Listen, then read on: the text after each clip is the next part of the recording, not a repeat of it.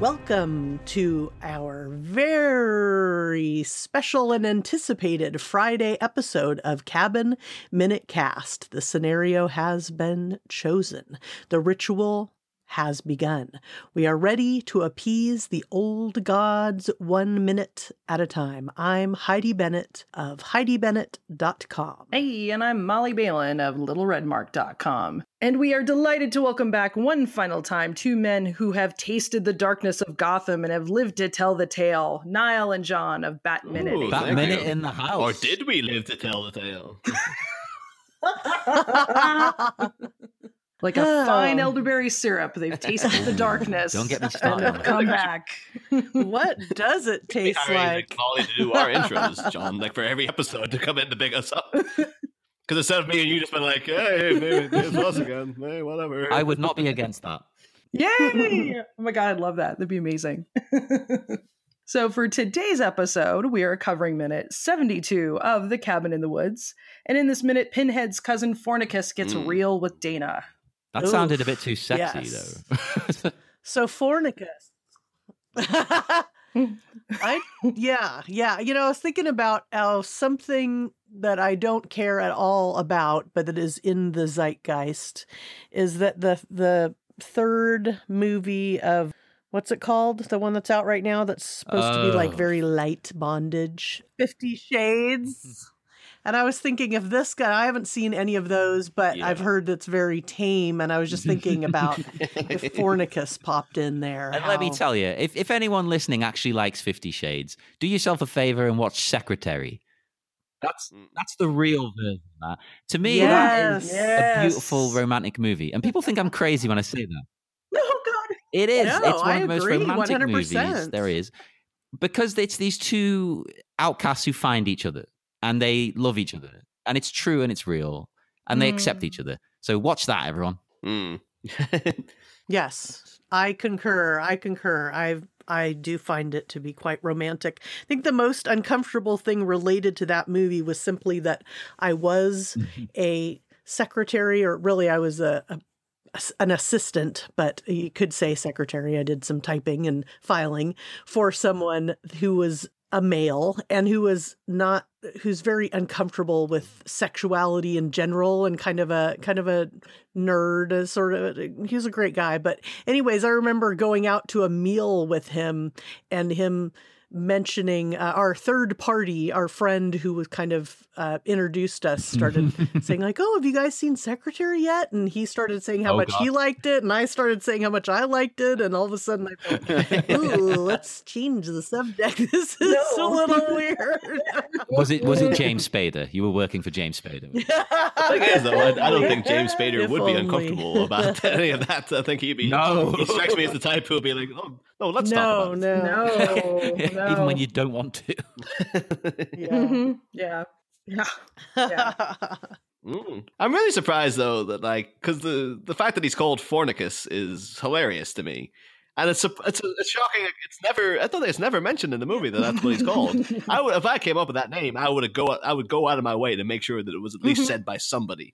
Like Hadley or Citizen would have to say, "Oh yeah, Fornicus," just so the joke was put across to people, because so many people who saw this movie casually would never know that joke was there. And it's like, that's a good joke. You should have picked it up more. Do you want it on his back, like a football shirt or something? Exactly. Fornicus, number 1. It's actually, I would say it's a better name than Pinhead, which is who he's based on, because Pinhead, it doesn't suit that character at all, besides the fact that, well, one, he's got nails in his head, so they're not pins. They're not pins, no.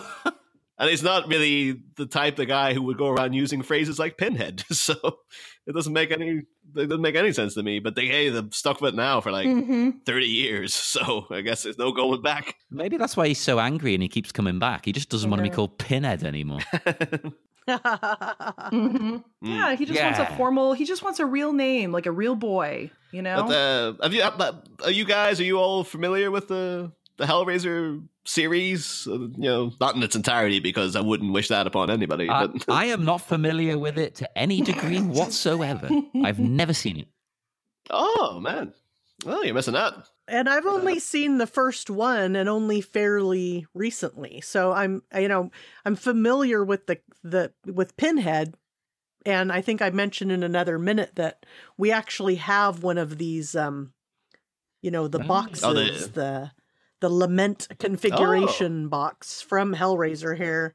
My husband had it because he's the kind of person that has those kind of interesting little... It's one you can actually do the puzzles with, because I know you can get ones that are just like Rubik's Cubes, but then the one in the film has a lot of little nifty little maneuvers with it and stuff. That's a good question. It's not right in front of me, or I'd check that out, but perhaps I can go investigate. It's somewhere next to that Borg head mug. The Borg's got the cubes as well. It's tying into this whole week. And the weekend cubes, they got the Hellraiser box now, Borg. Hey. I'm always on board for the Borg. Of course, in Batman, we got Mayor Borg. What the hell's going on? It's all connected. Yes. I'd love to hear more about anybody's experience with the Hellraiser movies. I don't know, Molly, have you watched Hellraiser? Or? I saw the first one. Now that I think back on it, I did see the first one. I've seen parts of the second, but I apologize. I can't remember if it was which one of you had mentioned Pinhead in space, and I was like, "What? They did this in space?" Oh yeah, because you guys mentioned like, joking about Pinhead in space. Hellraiser 4 has Pinhead in space, but I've dabbled in like Hellraiser. Not in terms of actually getting the box and seeing where it took me, but most of the major horror franchises, like I've made a point of like, no, I'll try all of them, and Hellraiser is a tough one to get through because they're still making them. They're still, but they're doing it. There's one that just came out, like literally a couple of weeks ago. They had the 9th one or whatever number they're on now, but it didn't even get the guy to return as Pinhead for the last 2 because he's opted out because they're that bad. He's because they're only making them now to retain the rights, much like the that rule they have of like with the Fantastic Four, where like you have to make one every so often. But I think they did that with Fantastic Four. It's like you better crank out another one, otherwise you're going to lose the rights. And Hellraiser, they've been doing that for. I think they've been trying to remake the first one for years, but they've not got things slotted into place. And so they've had to make like really terrible sequels that even Doug Bradley, the guy who plays Pinhead, a guy who appeared in Wrong Turn 5, which is like the worst film ever made, he's turning up his nose and going, oh, no way. Hellraiser is like the first one's great. In my opinion, it's very cheesy soap opera. Like it's a full-blown cheesy soap opera that happens to be a really gory horror film. And second one's really overly bombastic and stupid, but it's very entertaining. And it's got some amazing visuals. Like they really go to town with the level of imagination. The third one's pretty bad. And the fourth one is a fucking dumpster fire. And then after that, it kind of goes off after that. Like it's really, you're in bad territory after pretty much after the second movie. I've never seen any of them, but I know one thing about the character that annoys me. Because to me, looking at it, it's a bit like Palpatine in Star Wars, right? Looking at the character, I get the impression he's like an ancient evil. Like he's been around for millennia or something. But you find out in Hellraiser, apparently, oh no, he's just some guy from World War One. It's like, that doesn't work. What? A World War One captain, yeah. But that's the thing, because again, the guy delved in like fairly deep in Hellraiser for like a little while. Like I've read like the original book, like the Hellbound Heart that it's based on, that the Clive Barker wrote, and it's one of those things like much like Pirates of the Caribbean, where like Jack Sparrow was just a character and an ensemble piece, and then everyone really loved him, so they bigged him up for all the sequels. And the first Hellraiser, like as you guys you've seen it, like this, the Cenobites, they're a team. Pinhead's the one who may get more lines, but it's like him and the female. A character is just referred to as the female Cenobite, which is like, you can't even give her a name? Jesus Christ, come on, guys. And you get this vibe of like, in the Hellbound Heart that says like, they're part of a religious order. I think it's the Order of the Gash, that's what they call them. And wow. They show up and he's not referred to as Pinhead. It's just like they mention, it's supposed to be that they've been mutilated so badly that you can't even tell which one's male, which one's female. It's like they've been experimenting on themselves so much that they've kind of lost any appearance of gender. which is a thing that doesn't come across in the movie at all. Like, you know exactly which one's which. But yeah, you do get that vibe that like, oh, it's supposed to be like these immortal beings, and even the first one they say like, oh, what are you? And he's like, oh, travelers from another world, and all this kind of stuff. And then they decided to write in a backstory in the beginning of the second one. I was like, no, he's a guy. He's just some guy. And well, it's like a sort of a hell demon who rules like a kingdom in hell or something. No, it's just a guy. Okay. It's after the first one as well. They kind of lose a lot of the thing that's really emphasized in the book, and I thought was the most sort of intriguing element, is that, you know, the Cenobites are supposed to be like sadomasochists, extremists. Like they're really, and they use it in the marketing for the first movie, and everyone was said like, you know, demons to some, angels to others. And he says it in the first movie when she asks, she's like, oh, who are you? And they go, demons to some, angels to. You're supposed to get the vibe of like, people seek out this box and they will be entered into, you know, carnal experiences that will never have experienced before. It's like the next level of something. So there's always this sort of illusion that like some people might be getting off on what the Cenobites are doing to them. But then in the first one, you kind of get it. Although I don't actually like the guy, like Doug Bradley, the way he plays Pinhead. He plays him very like, brr, brr, brr, brr, brr. And like I thought, should he not be a bit more like kind of pervy and a bit sort of like sensual in his way of speaking and stuff? Because everything about him, he's just there to get off. Like that's his whole deal. He's like coming, a guy's dancing into a swingers party. It's just like, hey, everyone, how's it going?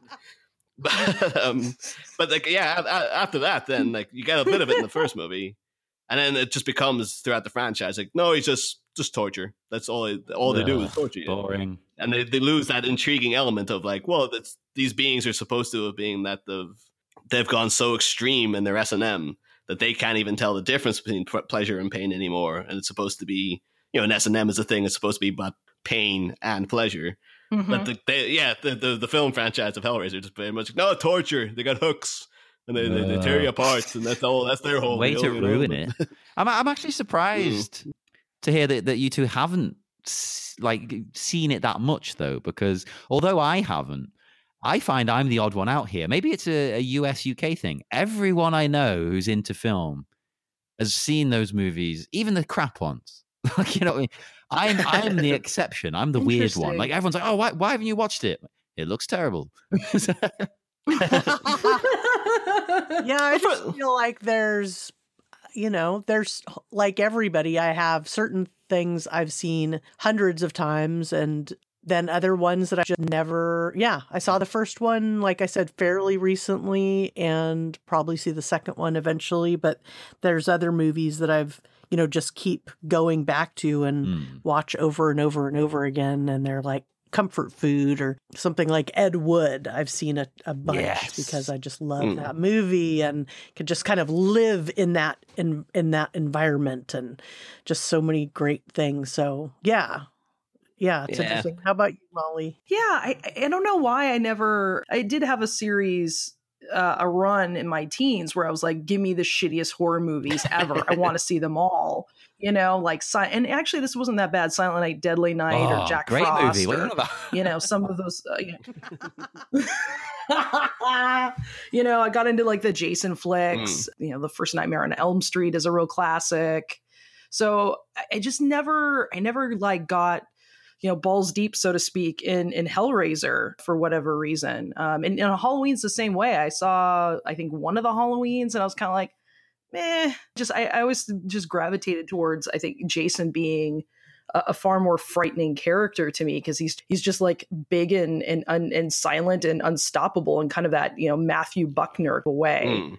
But yeah, I mean, because I do dig that whole like shiny black PVC, matrixy, mixed up with the, I dig the aesthetic of it. Phantasm, though, I don't know if you guys ever saw Phantasm. That scared the shit out of me as a little kid. Oh my God. Frightening, and, shit you shouldn't see as a 9-year-old. But yeah, Phantasm 2 was just like horrific to me. So I think those were kind of the benchmarks for me of, either really cheesy horror or truly quote unquote frightening shit.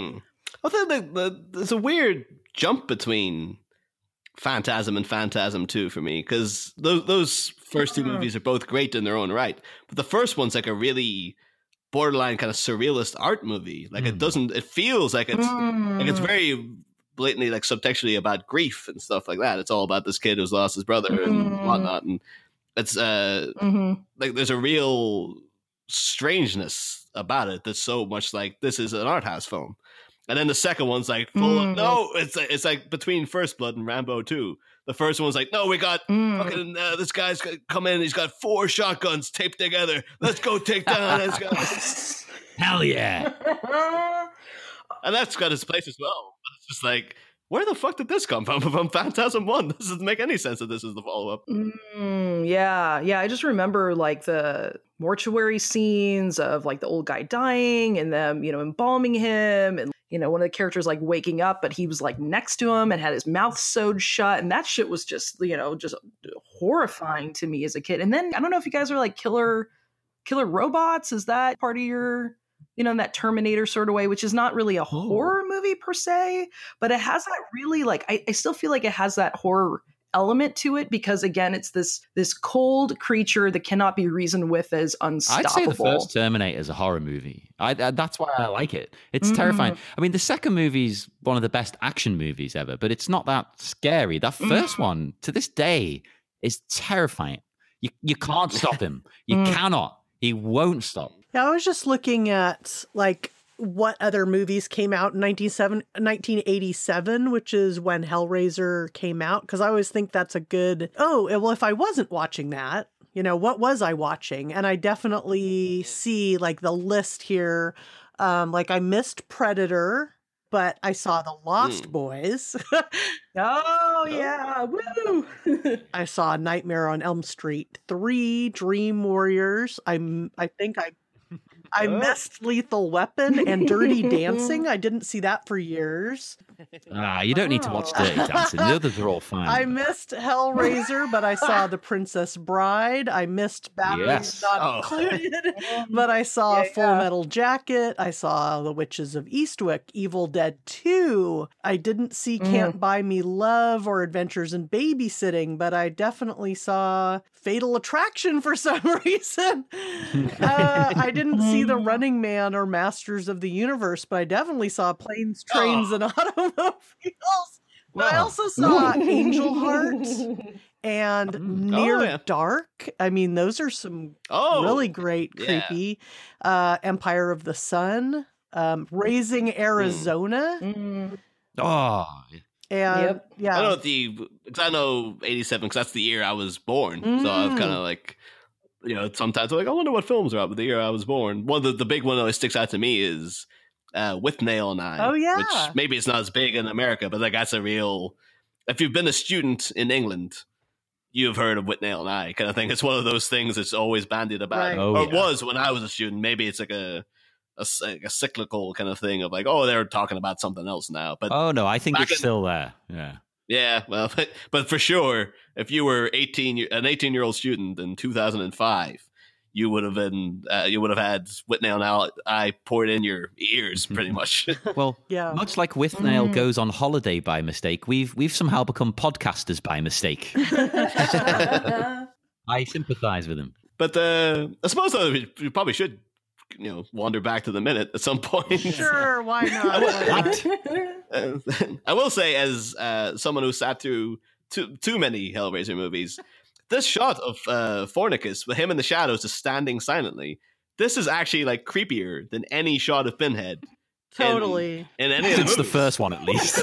Yeah. Not even the first, because the first one, like they're very much they come out and. Again, like I'm a less is more. Well, it's weird. Sometimes I'm like, I want something goes crazy. Like the end of this movie when things just shit hits the fan and everything blows up. That's the best part of the movie. But there's also a big part of me is like, no, less is more. Which is why I think the first Hellraiser is the best, because the Cenobites are in it for maybe about 3 minutes. It's not about them. It's a whole, a whole story of, about other things, and then they're featured players who dander in to sort of take care of things. And the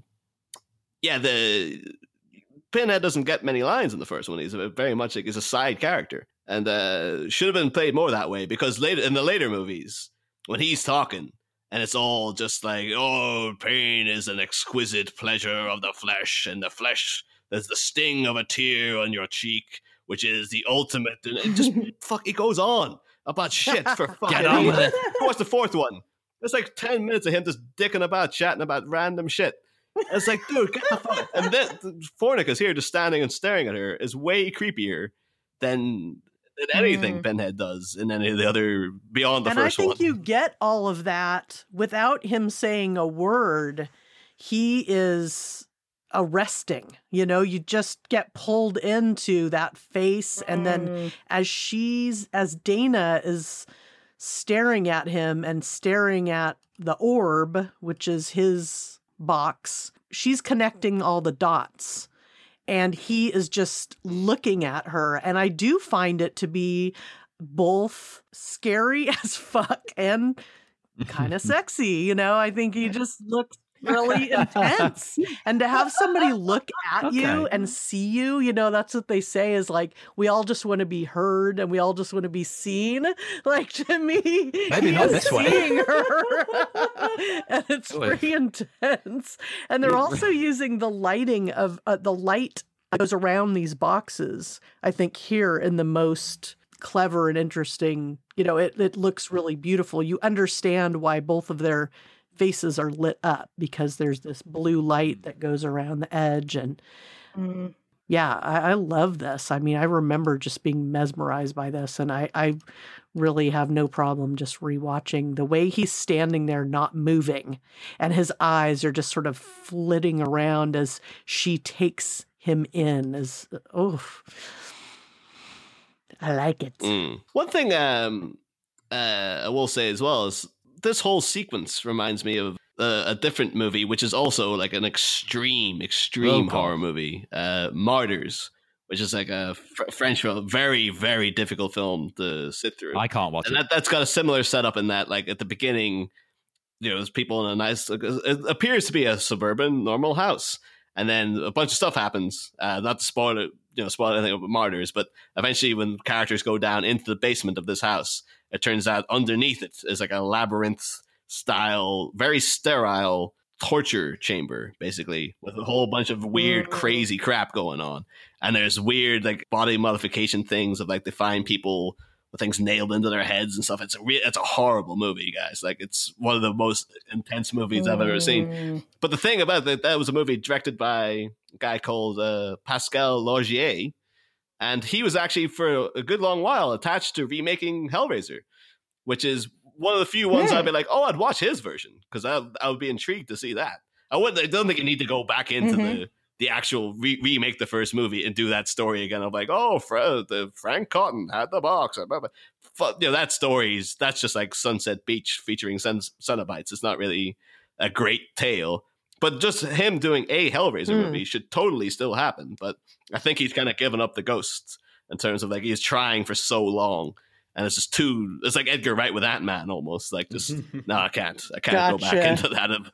I was fighting that uphill battle for too fucking long, man. But the thing is, because the appearance of Fornicus, though, it appears very much like something you see in Martyrs in terms of like but I'm intrigued by like this buzzsaw thing.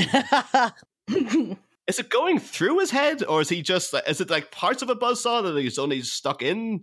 Because again, with Pinhead is like, and they specifically talk about it in the book when the character that's supposed to be Pinhead shows up, it's supposed to be long pins that pierce. It's an S&M thing. It's like some people do that. They like the stick things through their skin and stuff. That's what's happening to him is supposed to be an extreme version of that.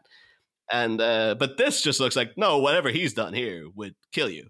Like, if this is a buzzsaw that's gone straight through his head, I don't know how there was any S&M in that beyond, I'm going to fucking try to chop your head off, kids. Yeah, maybe it's like where those saws are placed or like activating like pain and pleasure parts of the brain or something. I was thinking he was just faking it. He just cut the saws in half and glued them on so it looks scary.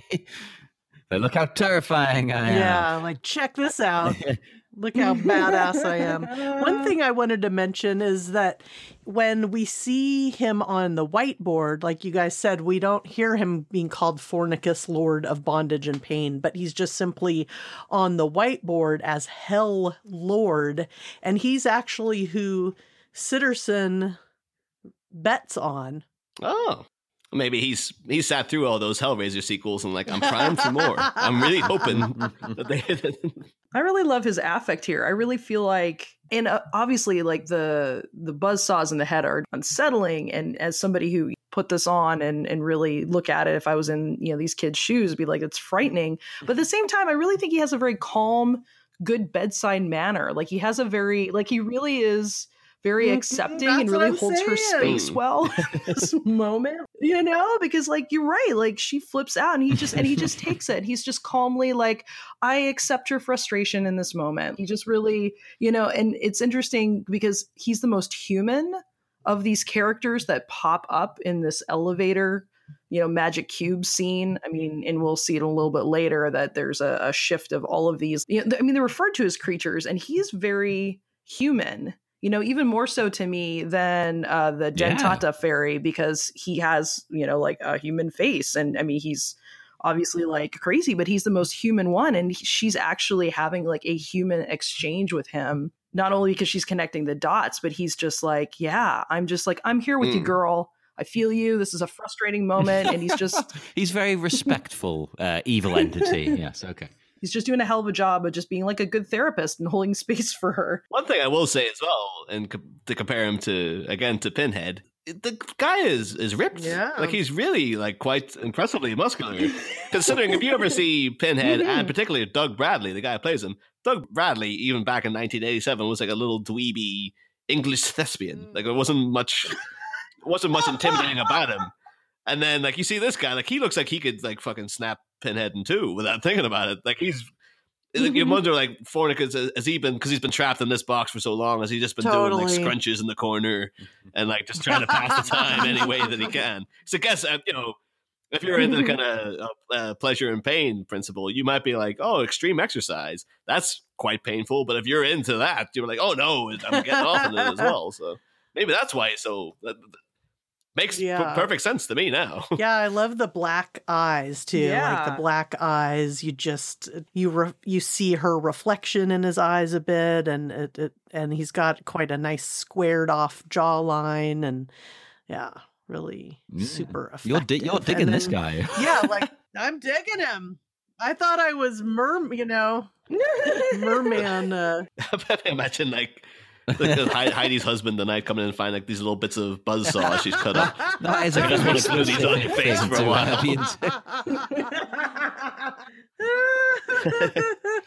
But like, honey, do you know where you put that Hellraiser box thing? Oh my god! I wonder if you could just stand in the closet, just holding it for a while, staring at me.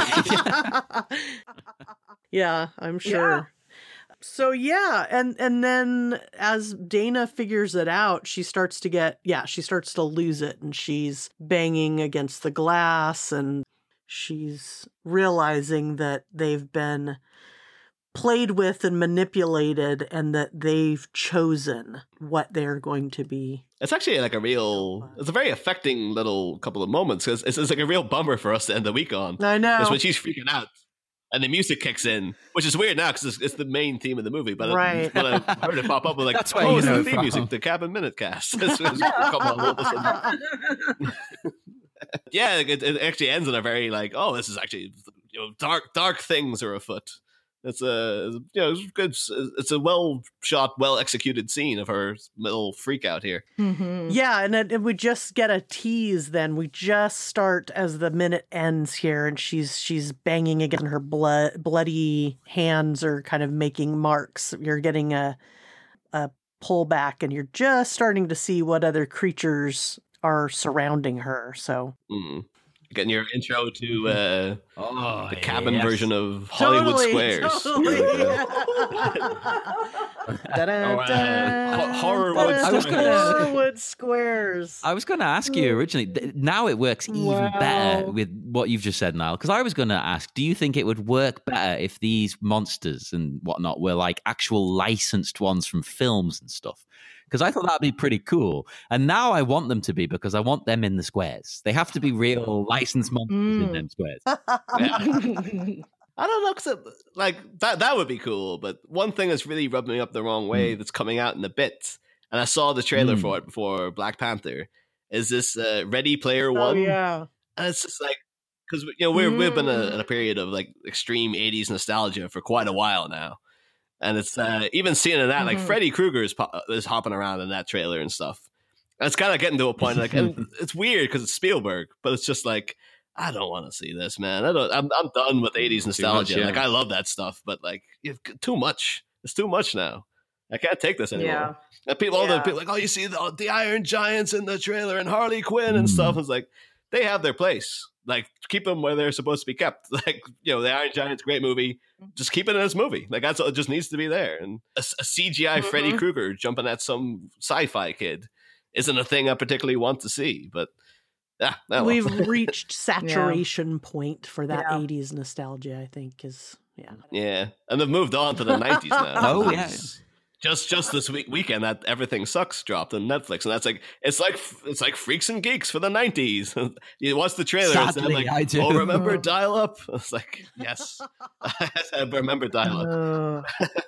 But it's just like I can't remember anything more. Like I remember things in the 90s, and like a couple of years I'll be like, remember in the early 2000s when Justin Timberlake cut his hair. No, I don't care. Well, maybe it's perhaps a time to decide if we have anything particular about the movie in general or this minute. Does anybody have any more comments here? No. No, I just remember when I saw the movie, I was one of the unfortunate souls that was assaulted with the trailer before seeing the film. And it was not by choice. Like, I was seeing something else when they put on the trailer for Cabin in the Woods, and it gave away the whole twist of it. And I was just like, oh, I wish I hadn't. Even watching the trailer, I was like, you shouldn't have shown that. And then going to the film, I went to see it with a now ex-girlfriend of mine, and she loved it. And I thought it was pretty good. But I was also, the entire time, I had this, like, I wish I didn't know what this was going into it, because she didn't know. And I think that's why she liked it so much. And so the film's, one of its major legacy points to me is just the lesson in giving away far too much in the marketing, which I know you guys have talked about before, but like it is a thing that should forever be like, don't show shit like that, because that would have been such a sweet thing to discover in the cinema. But oh well. Yeah, agreed. Yeah, I think it would have been better to have had a little bit more of that, shock going in. And I remember when Blair Witch came out, I went and saw it without knowing anything about it. And, I knew enough that it wasn't, it did fool people. I knew certain people who were like, oh, dude, it's a documentary. It has a plot. Come on now. But, going in dry like that is amazing. And to have that experience without having any preconceived notions of context of what's coming, is definitely a better ride. And I could see that it would have been a better ride for this movie. It's actually, because I know you guys, as of recording, the previous week that just aired was the Chris Hemsworth's unfortunate a third back attempt. And I think like that shot of that eagle shouldn't be in the movie at all, because I think you were even saying, Heidi, like you knew the whole build up. Oh, there's a thing there though, that he's going to crash into. If you didn't know anything about it, if that just came out of nowhere, it would have been an even better shock. But the fact that they showed you that eagle, which was the same thing that gave it all away in the trailers, I think that scene would have been even better. But unfortunately, that whoever shot, thought like, oh, should put a scene of an eagle flying into the thing. No, you should never. That scene should never have existed. It ruined everything. It ruined the whole movie. Yeah. So actually, speaking of Blair Witch, it kind of rolls into my recommendation. So do you guys mind if we move on over to that category?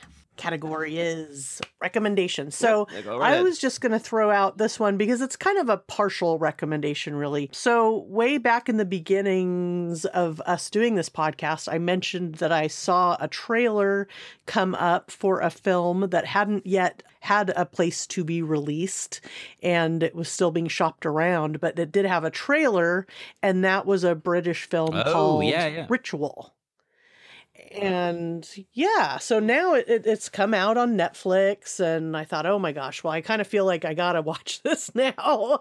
And I did find it pretty good. So my recommendation is like, yeah, sure, check it out. I liked it, but I did kind of think, now what would have made it a little bit better for me? And I think even though found footage, is kind of a played out medium, I do feel like a found footage style of filming this movie would have made it a little bit better, because I felt like it's a little bit funny, it's a lot scary, and it was enjoyable, but I never felt immersed in it. I always felt like I am watching a movie. I am watching guys go through this experience.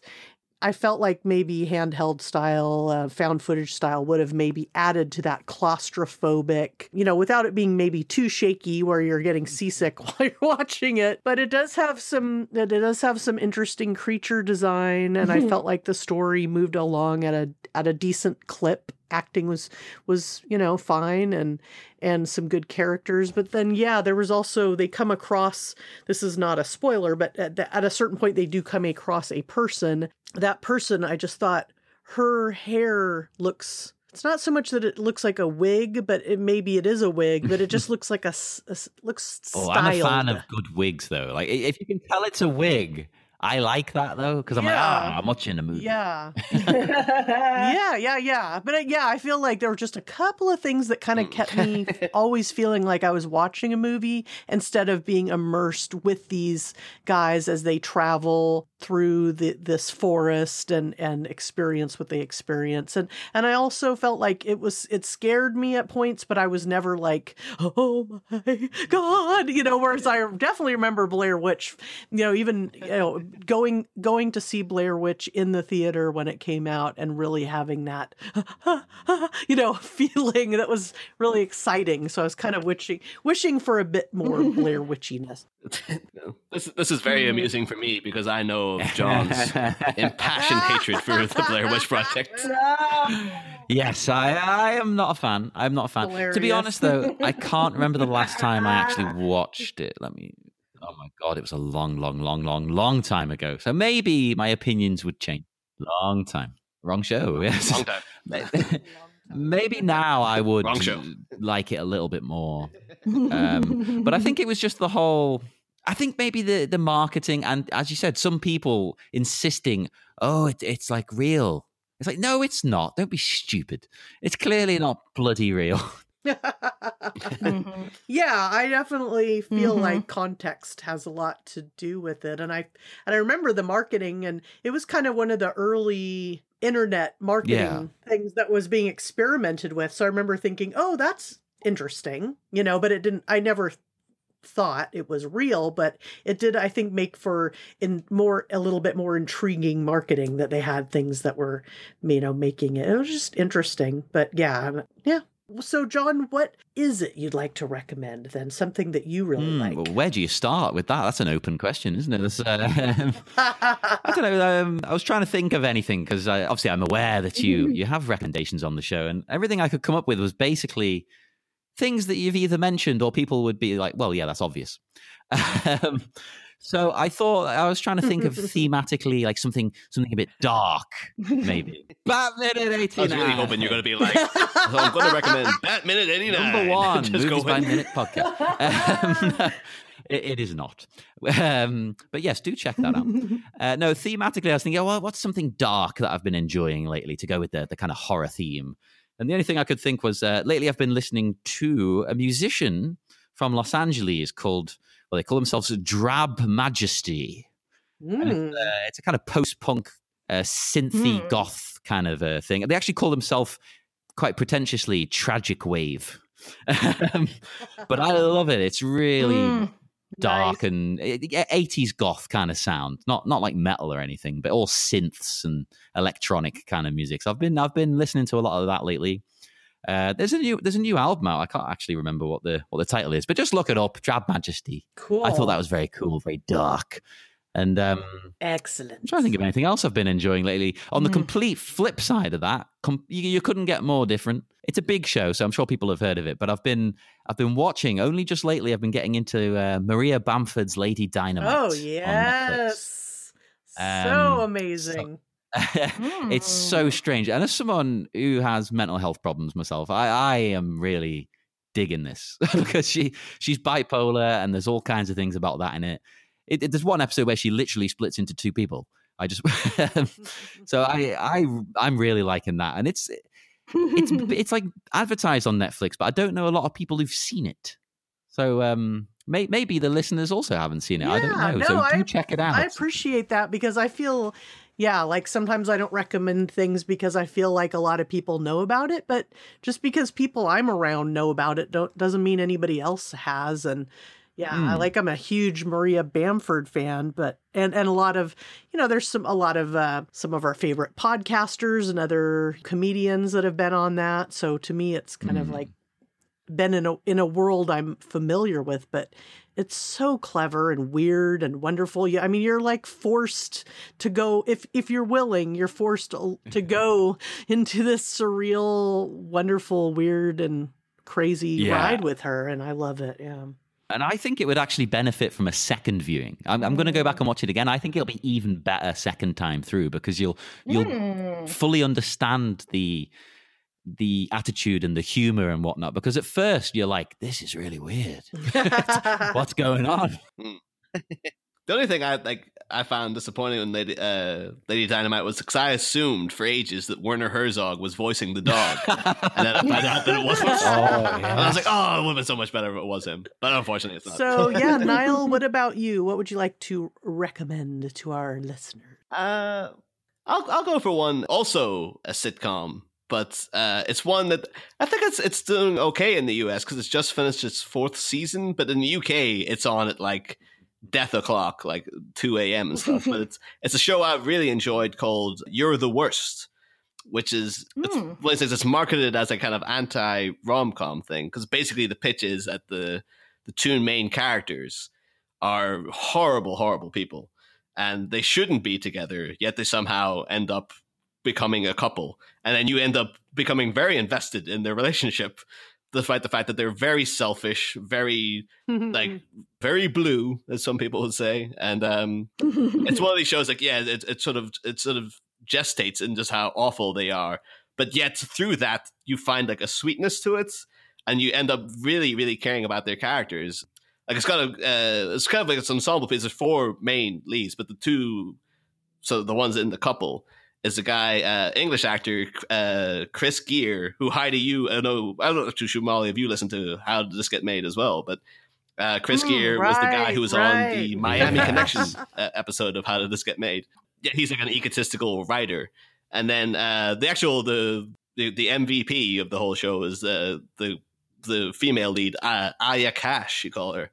And she's fantastic because she's one of these actresses, like such a good sense of timing, and the actual performance is like this little facial expressions she'll do that you actually laugh so hard at you have to go back and rewind the scene just to see what she did and stuff.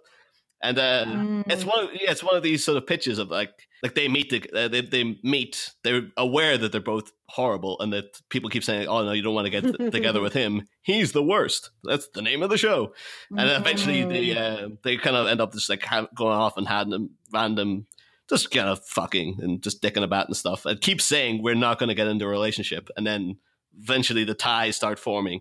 But and it can be like very cartoonish at times, but then it does things like in season 2 there's a major arc about clinical depression that's played very artfully and very, very well.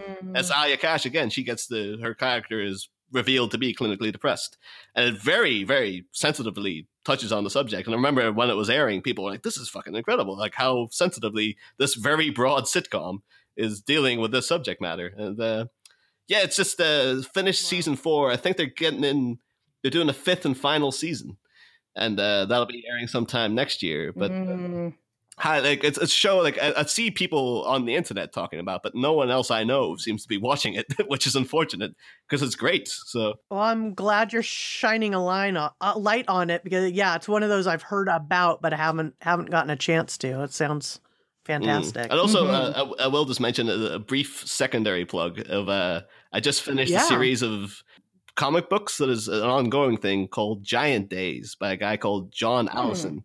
And I only came across it recently because my brother got me volume 1 for Christmas. And even as he gave it to me, much like I said to John, when I got John volume 1 of Preacher, like for his birthday one year, and I was like, oh, cool. The only thing about this is that if you like it, you're going to have to spend money on buying all the rest of them. Right. Much like that. Like he got me that Christmas Day, and there's like 7 volumes. I got volume 1. I've had Already? to buy the other 6 because I got so hooked instantly. Yeah, and I'm up to date. But yeah, Giant Days, it's about 3 girls at university in England.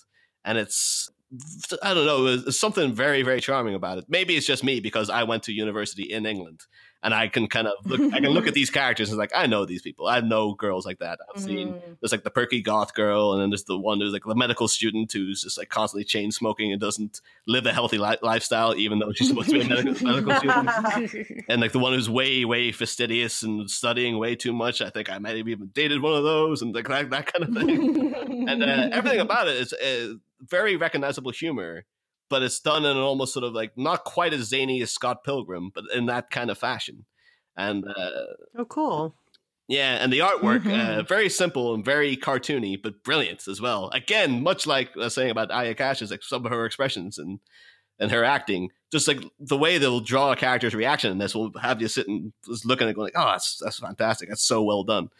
So, I've only come across it in the past 2 months, but I highly recommend Giant Days by John Allison, which is currently still ongoing. So, one out every month, pretty much. So, highly recommend. Awesome. Thank you so much. All right, Molly, you get to round us out. Okay. So, I actually had kind of 2 in mind, but I think this is something that I really, really love it. I love Vanity Fair magazine, and I've had a subscription for years. I know it sounds like ridiculous, but there's something about, I really like print still, and I feel like we're moving to digital in so many ways. I was just having a conversation with somebody the other day who said that they got rid of all their books and everything's on Kindle for them. And I was like, man, but I really like the physicality of a book or a magazine. And what I really love about Vanity Fair is that all of it is this stimulating guilty pleasure for me. So it has elements of, it's a little trashy in that they'll do kind of an expose on some very highly affluent individual who's redone some sort of newly acquired castle in the middle of, northern England, where, they, kind of like the Downton Abbey kind of thing, and, giving it new life. And so it's completely captivating. But then there's also these amazing in-depth, like political articles that are just really amazing and informative, actually. And and then there's humor in it. And then there's the questionnaire in the back. They're doing interviews with, Hollywood and artists, and there's always something. And then there's, promotion of like entertainment industry stuff. So if there's like, like Star Wars is coming out, that's going to be on the cover, or, so there's a mix of geekery in it still, and Hollywood and old money and liberal politics, and all of it just like has always pleased me. Yeah, just beautiful photography. So all of it just is, on the back of the toilet to be able to read, but also just on a Sunday afternoon after brunch, being able to spend a couple of hours just thumbing through is it's a real pleasure for me. So I think if you're interested in any of that tickles your fancy, so to speak, I think it's well worthwhile to get yourself a subscription and have the joy of getting something in the mail, because we don't really get mail that much either. And so it's like a little gift that comes through still. Cause again, everything's like super digital. We don't send each other cards really, and letters like we did, even a decade ago. So yeah, if I get mail, I get annoyed. I'm like, why is this coming? That's so different to the old days when you were younger. You'd get mail. It's like exciting. Like, oh, what's this? And now it's like, I get worried because particularly because I'm self-employed, I keep thinking it's going to be something from like the tax office or something like that. Because if it's not from Amazon, then who the fuck is trying to get in contact with me? It's like an unidentified phone number. It's kind of like, well, I know everybody's numbers. Who's going to be calling me that I don't know? It can't be about anything good. So. Yeah. Well, I think that's a great recommendation, Molly. I definitely, I concur. And even though I don't have a subscription, there's the place that I go get my hair done. They're really great. They actually save magazines for me because they subscribe to everything under the sun. And so I hand pick some of my favorites, and they're great for doing collages. And so the photography so beautiful, like you mentioned, and all that stuff. So I get that added bonus of good visual, fun stuff. So, well, cool. Well, I think we're topping out here, getting closer to the hour mark at every moment and minute here. Holy crap. So I think it's time to wrap it up. Thanks again, guys. It was just absolutely fantastic to have you join us for these minutes and bring your insights and knowledge and all that. All your wonderful tangents are always appreciated.